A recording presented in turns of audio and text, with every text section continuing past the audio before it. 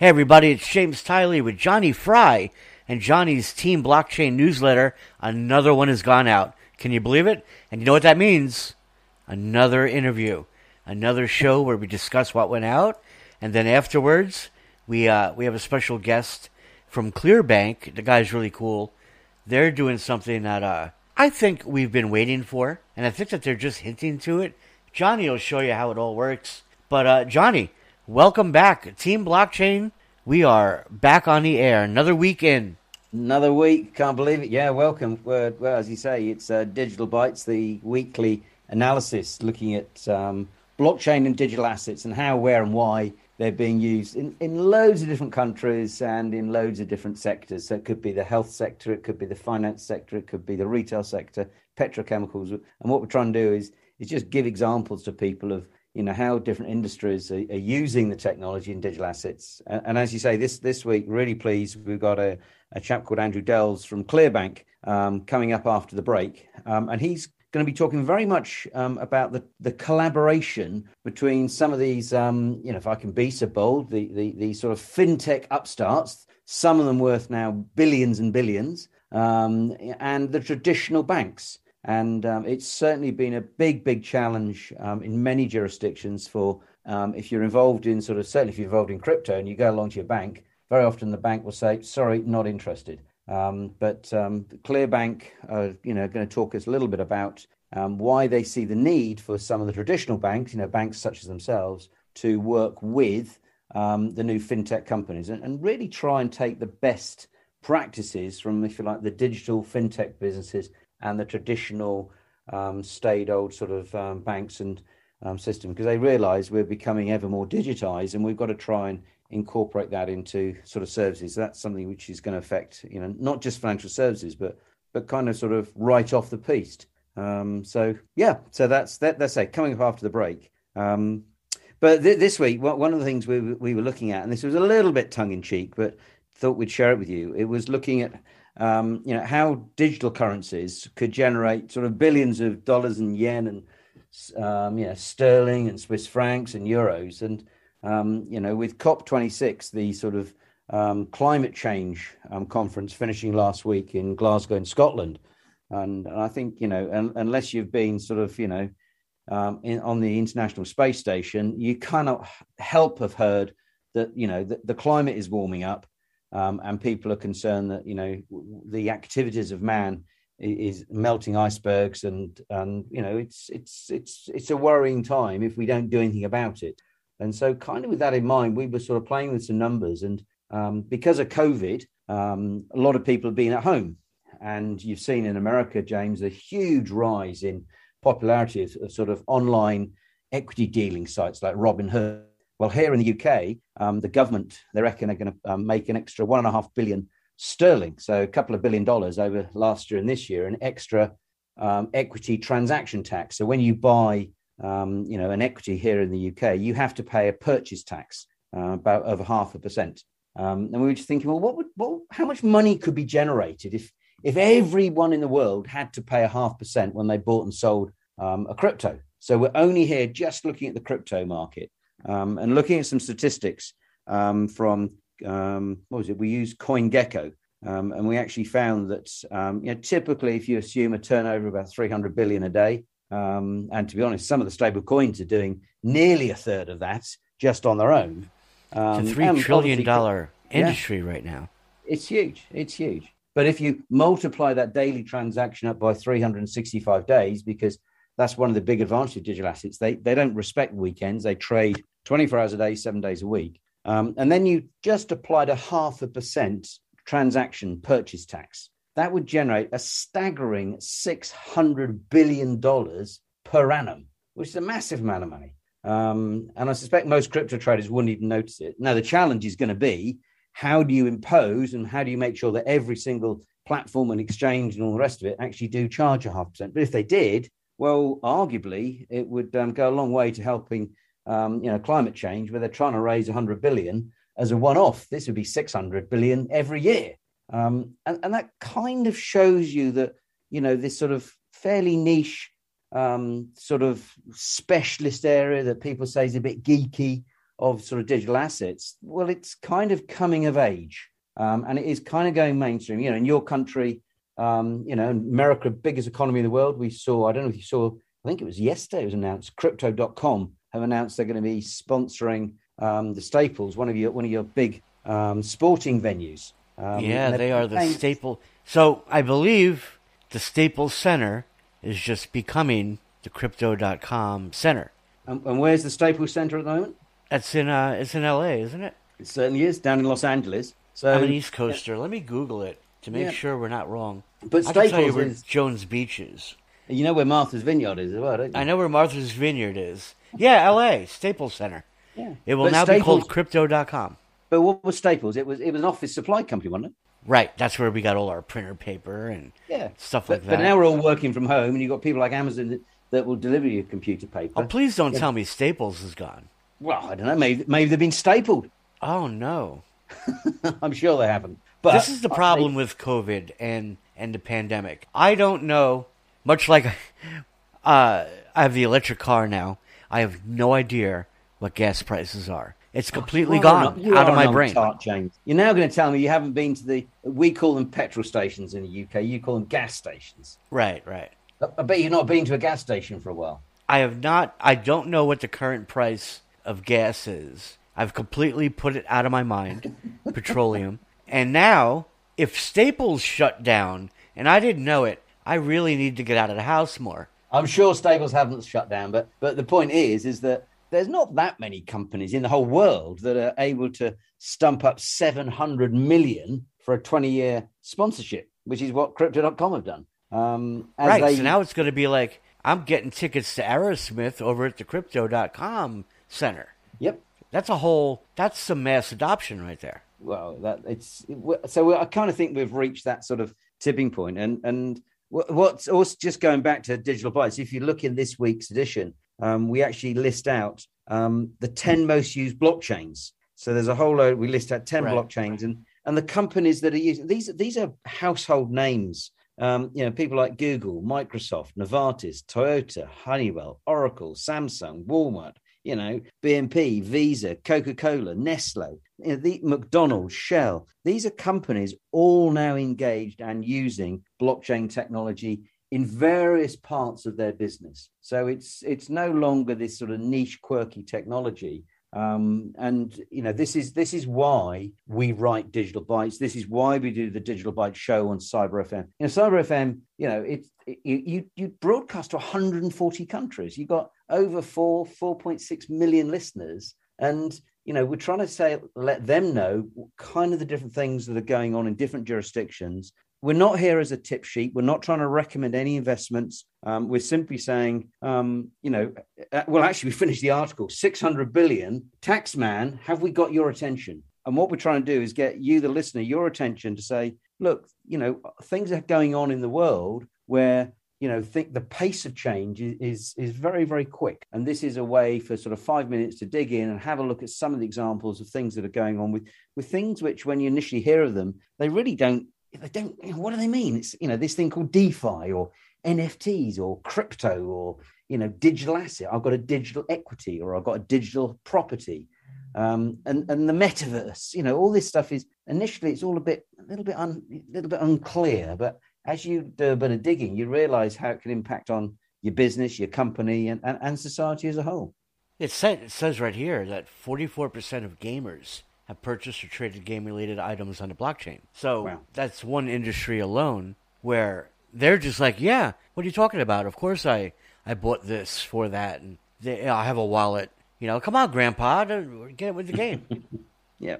No, very much so. And one of the other things that we have been looking at in this week's edition is the infrastructure. And what I mean by that is that it's historically been very, very difficult for institutions. So the people that manage, your pension funds or your mutual funds, some of the big asset managers and banks, have found it very difficult to get involved in this sector. And this is a bit of a theme because obviously we'll be listening to the interview with Clearbank after the break, who a UK-based bank who are basically saying we have to collaborate, as I've already said, with the fintech stuff. But in order for these institutions to get involved in this new space, obviously, they're reluctant for change. That just, by their very nature, they're regulated. They have to be careful. They have to be very responsible with your money. But some of the problems that they've had is that they didn't have regulated digital exchanges to actually buy and sell things. When we talk about exchanges and people say, yeah, what about Coinbase, the biggest exchange in the world? Well,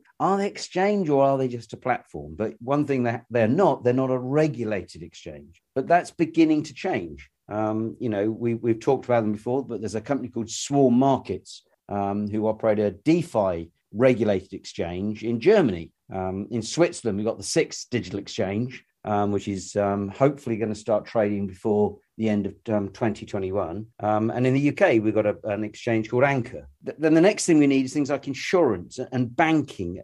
And then you need products. So you actually need a product that you can sort of invest in. So we're beginning to see, companies like Casey, which is an investment company which just invests in crypto. But that's quoted on an exchange. Or you're seeing exchange traded funds, ETFs. They're now being launched. So all of this means that the tools for institutions to be able to get involved in this area are coming through, and we're seeing more and more examples of that actually happening. And that should then help institutions to get engaged in this sector. And as they get involved, they will insist on, strong regulation, people being professionally insured, making sure they've got qualifications. A lot of the things which originally those that got involved in cryptocurrencies, no, we don't want all that. But for the general public and for people looking after other people's money, they have to have some rules and regulations, because otherwise they potentially lose their licenses. So it's going to be interesting to see the old and the new beginning to collaborate and mix and merge together to some extent. I tell you, if we, and when I say we, if the major first world countries don't grab the lead on this, you're going to see a flippening occur, right? Where a country that you would never expect is going to come out of nowhere just owning this. With digital currencies, what's going on with, El Salvador, Venezuela? Now they're talking about Zimbabwe. You don't know. But James, just look at your listenership. It's not 100% USA. It's not 100% necessarily English-speaking nations. These are countries, you've got very wide, extensive coverage right across Asia, right across Africa. And Nigeria and the Philippines are fantastic audiences for us. Yeah, amazing. But what both of those countries, interesting, both those countries share is a relatively young and certainly inquisitive citizens. Whereas, in perhaps countries like, countries that have an older population, maybe like Italy or Japan, two of the sort of slightly more extreme examples, where the population themselves are aging. Those populations are perversely going to, potentially, as things happen and they start having a lot more immigrants, you're going to see a declining population share in terms of the actual number of people, because the birth rates in those countries where, in places like the Philippines and Nigeria, those populations are growing because they've got an expanding population. And by their very nature, the vast majority of the population is still relatively young, i.e. under 30. And these people, don't take my word for it, James, don't take your word for it, but go and talk to, a teenager and say, can you turn on my phone, or can you check my computer for antivirus? And it's incredible. I don't know where they learn it, but it's almost innate. They're very comfortable working with digital things. Yeah, they just look up if they don't have the answer, they look up on TikTok how to do it. Yeah, and there's someone out there. So, but makes it very, very interesting. So yeah. But sorry, James, I'm mindful we've got our guests waiting after the break, we'll be back obviously after the break and with more information and talking about the collaboration between an old traditional bank with the sort of new fintech sector. But I don't know if is there anything else you want to share before we go? My concern, we have a lot going on in the United States. We just passed a major crypto law. The current president signed it Monday. Yep. I believe he signed it Monday night, which some argue. The rumor is that's why Bitcoin has dropped back into currently in the 50s, and all the other coins they lost 10-15% because of some tax fears. Kind of like what you alluded to. Look, guys, this is where it's going. you want your 0.5%. This is when you solidify that. Now, I think unfortunately the U.S. decided they want 48%, something like that, which is normal. If you're a trader, you understand short-term versus long-term gains. My concern over here is the 19-year-olds who bought a coin named after a dog on their debit card, and they don't realize what capital gains or what a 1099 tax form in the U.S. is. I just think they need to take that a little bit more seriously on the government side to protect the taxpayer. But we'll get there. We'll get there. No, you're right. You're right. Well, and obviously, next week you got a big holiday coming up. You got your Thanksgiving next Thursday. That's right. So and then Black Friday, of course, major holiday. Yeah, major holiday. But hopefully we'll be back on. Spend all our crypto. Yeah, I'll be able to drag you hopefully to do another recording of the Digital Bite Show next Friday. I hope you're going to be fit and ready for that, and you've eaten all your vegan turkey or whatever. What do you got for Thanksgiving? You having turkey this year? We are having turkey. There was rumors of turkey supply shortages, but I went all Walking Dead and made sure I got myself a turkey.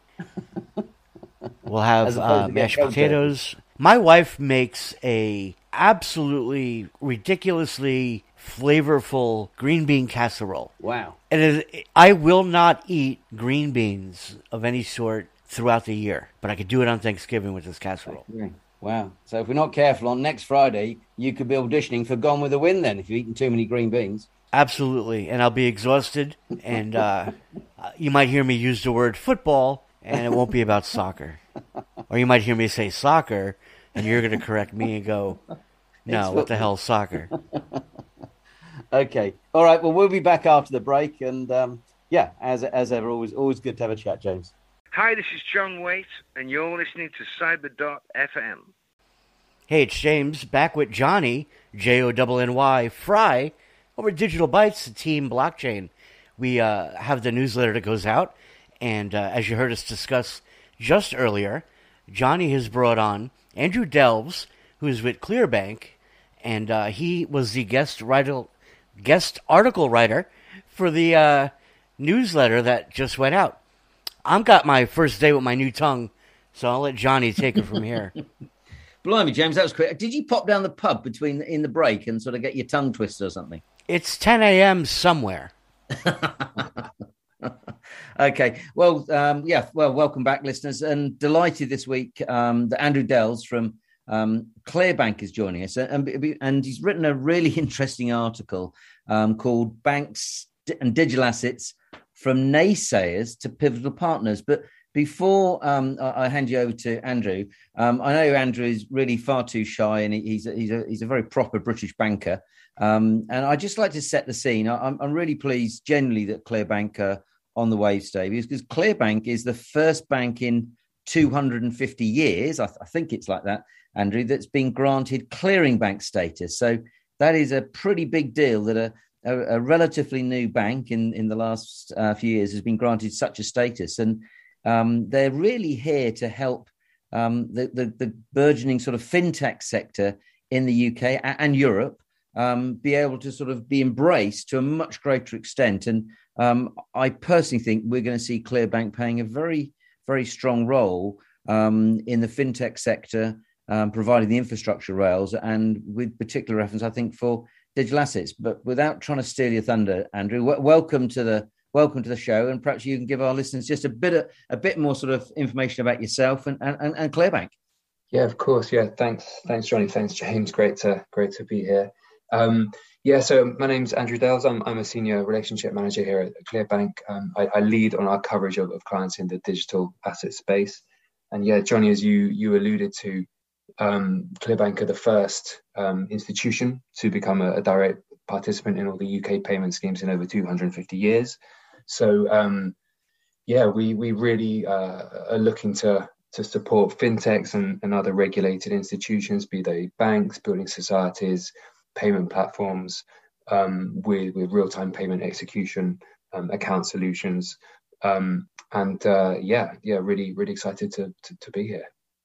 Because Andrew, just on that, before we get into the article, we get a lot of queries and people asking us things like, is someone like Revolut, which allegedly is worth 30 billion, or Monzo or Tide or Sterling. These are payment platforms. They're not actually authorized banks. Is that correct? That's right, and I think it's important to make that definition here, because ClearBank, we are an authorized bank. We're regulated and authorized by the PRA and the FCA. And as a result, of our status, we are a direct participant in all the UK payment schemes, so BACS, CHAPS, faster payments, which enables us to give our regulated clients the on-off ramps, which ultimately benefits their end customer experience because of our real-time payment settlement, execution, and information that we provide to them. Brilliant. So, and I think that's also really important before people go Googling and sort of searching and saying, "Oh, I'd like to open a bank account at ClearBank."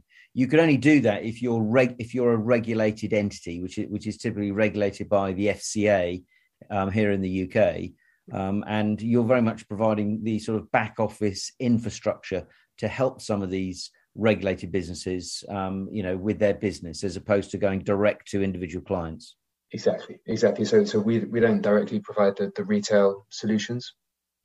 We our clients manage that directly, but we basically sit in the background, quietly providing the payments infrastructure, which enables our customers to give their end clients real-time payments solutions. Brilliant. Okay. Now, I'm sorry to sort of labour the point, Evan, but the reason I wanted to make this really, really clear is because what ClearBank and what Andrew's article really talks about is the sort of collaboration that they see being required with those companies that are involved in sort of blockchain, digital assets, the fintech players. And I think, as you refer to them, the traditional gatekeepers, the banks, i.e. companies like yourself. So what do you... Presumably, you don't see this sort of digital assets, which covers a multitude of, from DeFi, NFT, cryptos, but also digitally wrapped equities, bonds, commodities, i.e. the whole gambit. Presumably, you don't see this as just a flash in the pan. It's something which is likely to be around for a little while then. Yeah, and I think you would endorse this, Johnny. But yeah, no, very much. I think we've all seen in 2021 the spike in awareness and I guess general engagement with and participation in digital assets, both at an individual, at a retail level, but also at the institutional level. And I think, as the article alludes to, I think there's shifting demographics. Investors now constitute a broader split among genders, across different age groups and indeed geographies. And in parallel to that, at a corporate level, at an institutional level, there's been a whole load of activity which has generated more interest from the Coinbase IPO through to Mr. Musk's regular interventions on Twitter, and I think this is just generated more headlines and more interest and contributed to increased participation and it's our view that the technologies that underpin this the decentralized digital solutions, we don't see them going away. And I guess what the article is that we wrote is trying to look at is how banks and direct participants in the digital asset space can work together to build solutions that support both the fiat component as well as the crypto component. Okay, so but before we get into that a little bit more, I was really interested. You've pointed out the percentage of people in Nigeria. I think it was 32% that own or use a cryptocurrency. And the reason I just thought that was worth highlighting is actually Cyber.fm, which now goes out to over 4.6 million listeners all over the world. And Nigeria is one of the biggest countries that listen in to the radio show each week. So clearly, once again, showing the importance of that particular, well, it's the biggest economy in Africa and very young, expanding population. And we were talking on a previous show recently about the Naira, which was an interesting development that we've seen on a digital currency. But just so looking at the challenges of adopting digital assets, it's been quite difficult. You know, it's actually very, very hard if you're not regulated to actually open a bank account in many different jurisdictions. Why do you think that is? And what are Clearbank able to try and do a little bit about that for the regulated businesses? Yeah, so I think first of all, I guess as a bit of context, and we've touched upon this before. So Clearbank, we as an institution, we can provide our real-time payment solutions, all driven by our API technology to regulated firms. And I think what we have observed is really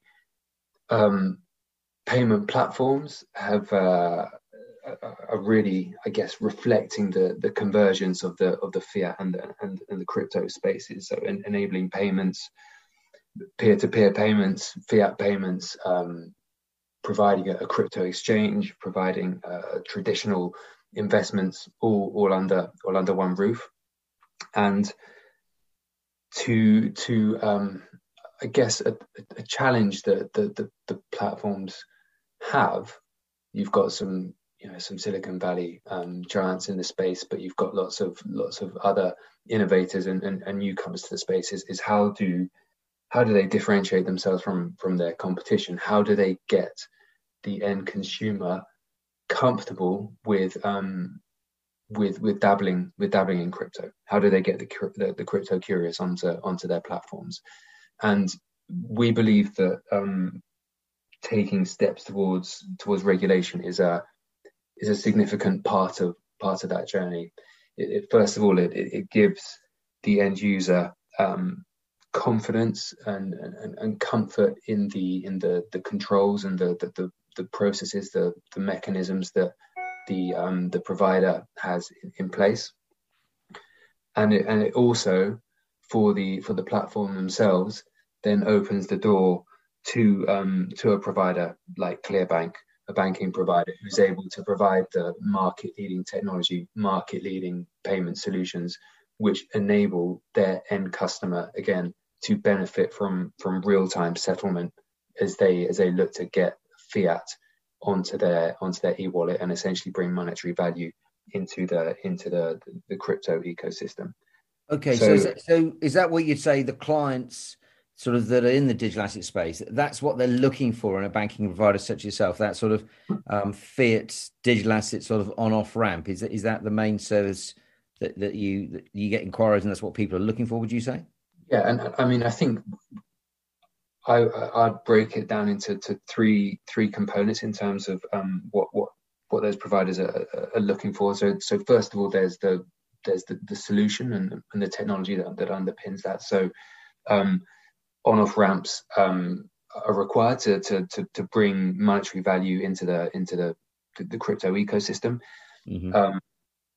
Customer experience demands real-time execution, because real-time execution is the central premise of a digital asset. And these platforms are looking for a banking provider that will enable the digital fiat experience to replicate that real-time execution. Clearbank, we're the leading provider of fiat support to digital asset players, and we know that our technology enables the real-time customer experience that the digital asset providers are looking to provide. Okay. So there's the on-off ramps, but I'd also argue that there are two other components, and one of which is reliability. A banking partner that's committed to the digital asset space. We know that a lot of traditional banks have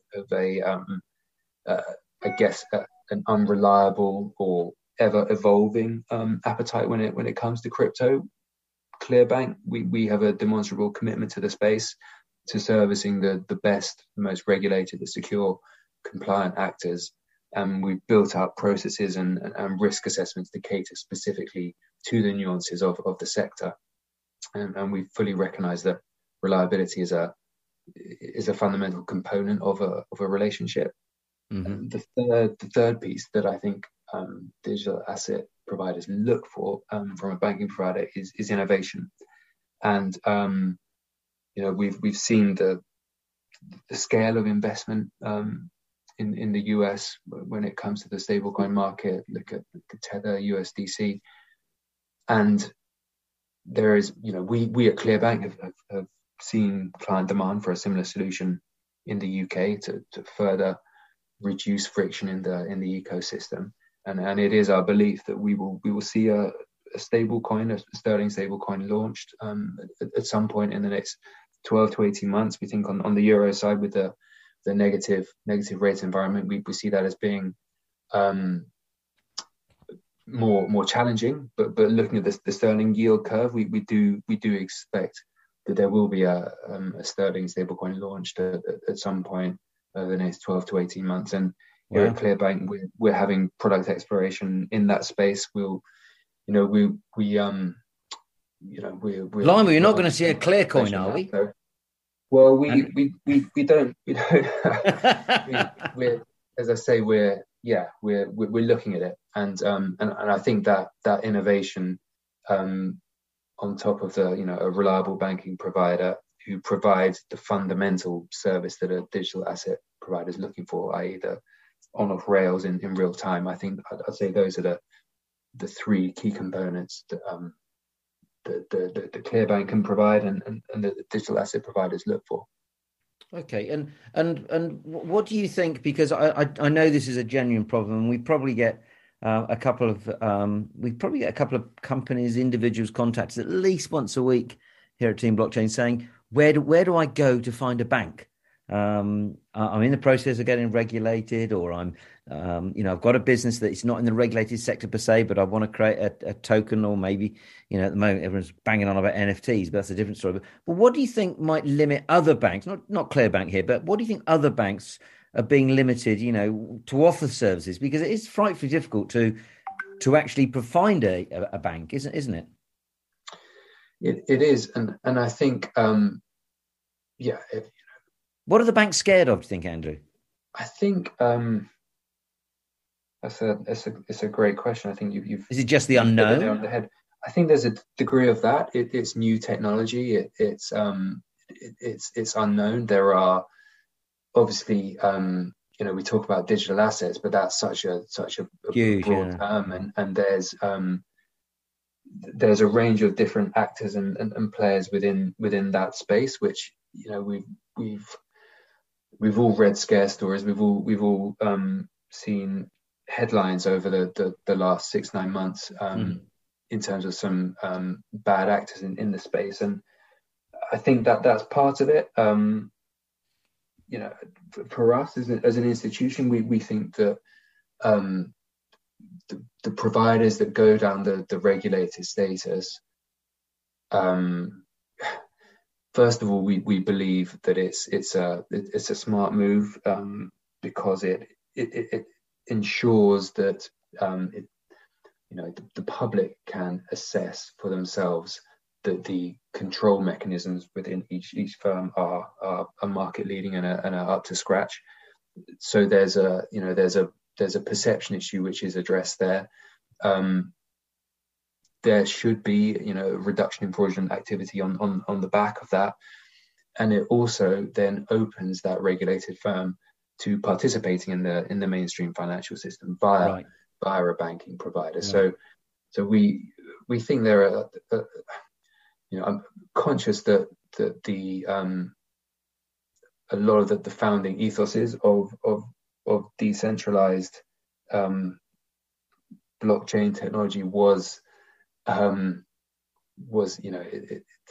they weren't looking to be embraced by the traditional institutions and clearinghouses and banks and payment systems, right? Let's be honest. Right, that's it. But there is a need for the ecosystem to thrive, for value to enter it, and banks have the keys to that, and regulation is a step to enable those players to basically choose the best in the business when it comes to the fiat on-off ramps, which is where ClearBank comes into the picture. And Andrew, and I'm not just saying this, but the reason I thought it was so good and important for listeners to actually hear a clearing bank from the UK, such as Clearbank, come onto the show and write the article. And the essence of I think the most important thing is the word you use or the phrase you use, the need for collaboration.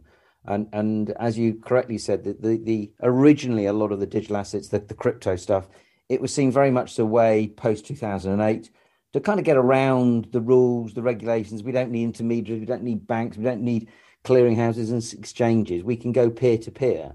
But here we are sort of 6-7 years on, and those very institutions that were meant to be being bypassed have now said, hey, hang on, the technology of blockchain and the digital assets they can create, they've got a real place. But rather than go and reinvent the wheel, why not collaborate and work with some of the people that are using the technology? And that seems to me to make a huge amount of sense. Use some of the traditional systems. They're not all bad, and they've been evolved. The Bank of England is one of the oldest central banks, over 300 years.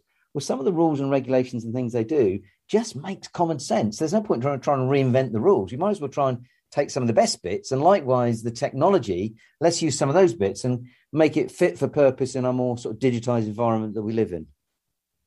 Yeah, absolutely. And I think I couldn't agree more. I think that the collaboration is key to help educate, to educate regulators to a certain extent, to educate the public, to ensure that the end users are making wise decisions when it comes to choosing to invest in digital assets, and to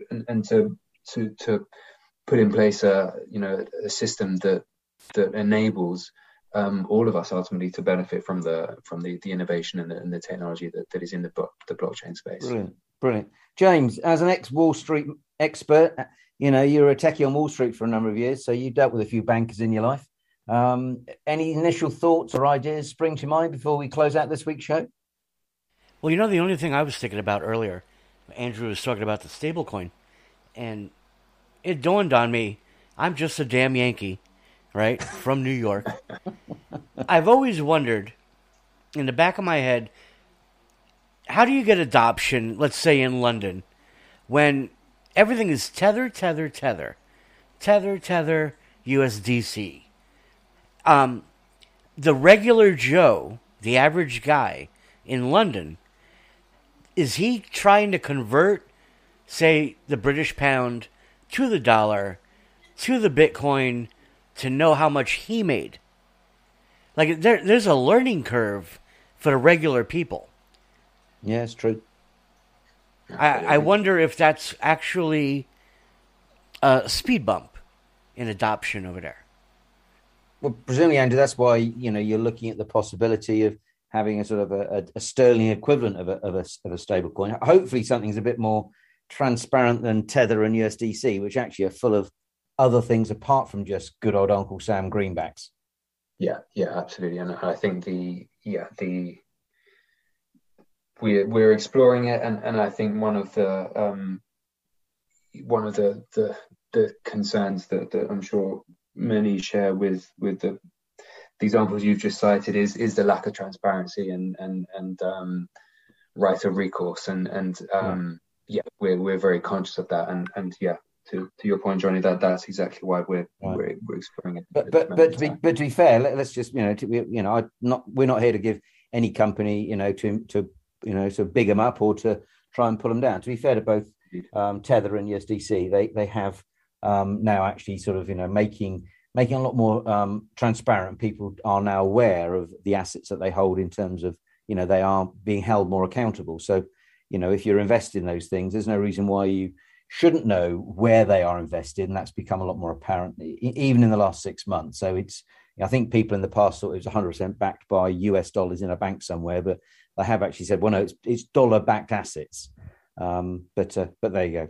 All right, James. Well, Andrew, thank you ever so much. If people would like to get hold of yourself or Clearbank, what's I know in the article we got a link to obviously the Clearbank website, but how's the best way to get hold of you or Clearbank? Is it just go on the website or contact you on LinkedIn? How's the best way to get about you? Yeah, I think for Clearbank, absolutely. Just please follow the link to the website. And otherwise, yes, I'm on LinkedIn, so I'm happy to connect via that channel.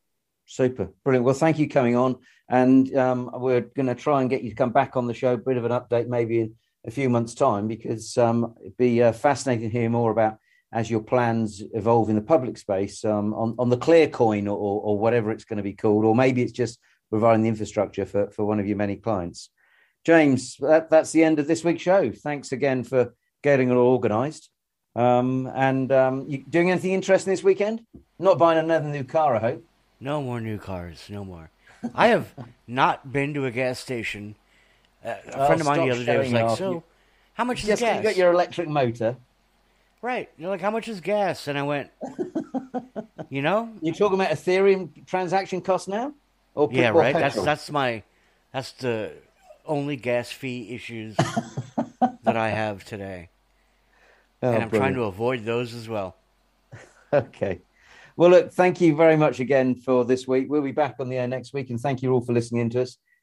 If you've got any queries, questions, or want to get a hold of a copy of the Digital Bytes weekly analysis, then just go on to cyber.fm, and there's some links on there, or you're very welcome to contact me on LinkedIn, Johnny, Jonny, Fry, Fry, so nice and easy. And we'll be back on the ways with you next week, won't we, James? Sounds like a plan. Okay, all the best. And thank you once again, Andrew. Cheers. Thanks, everyone.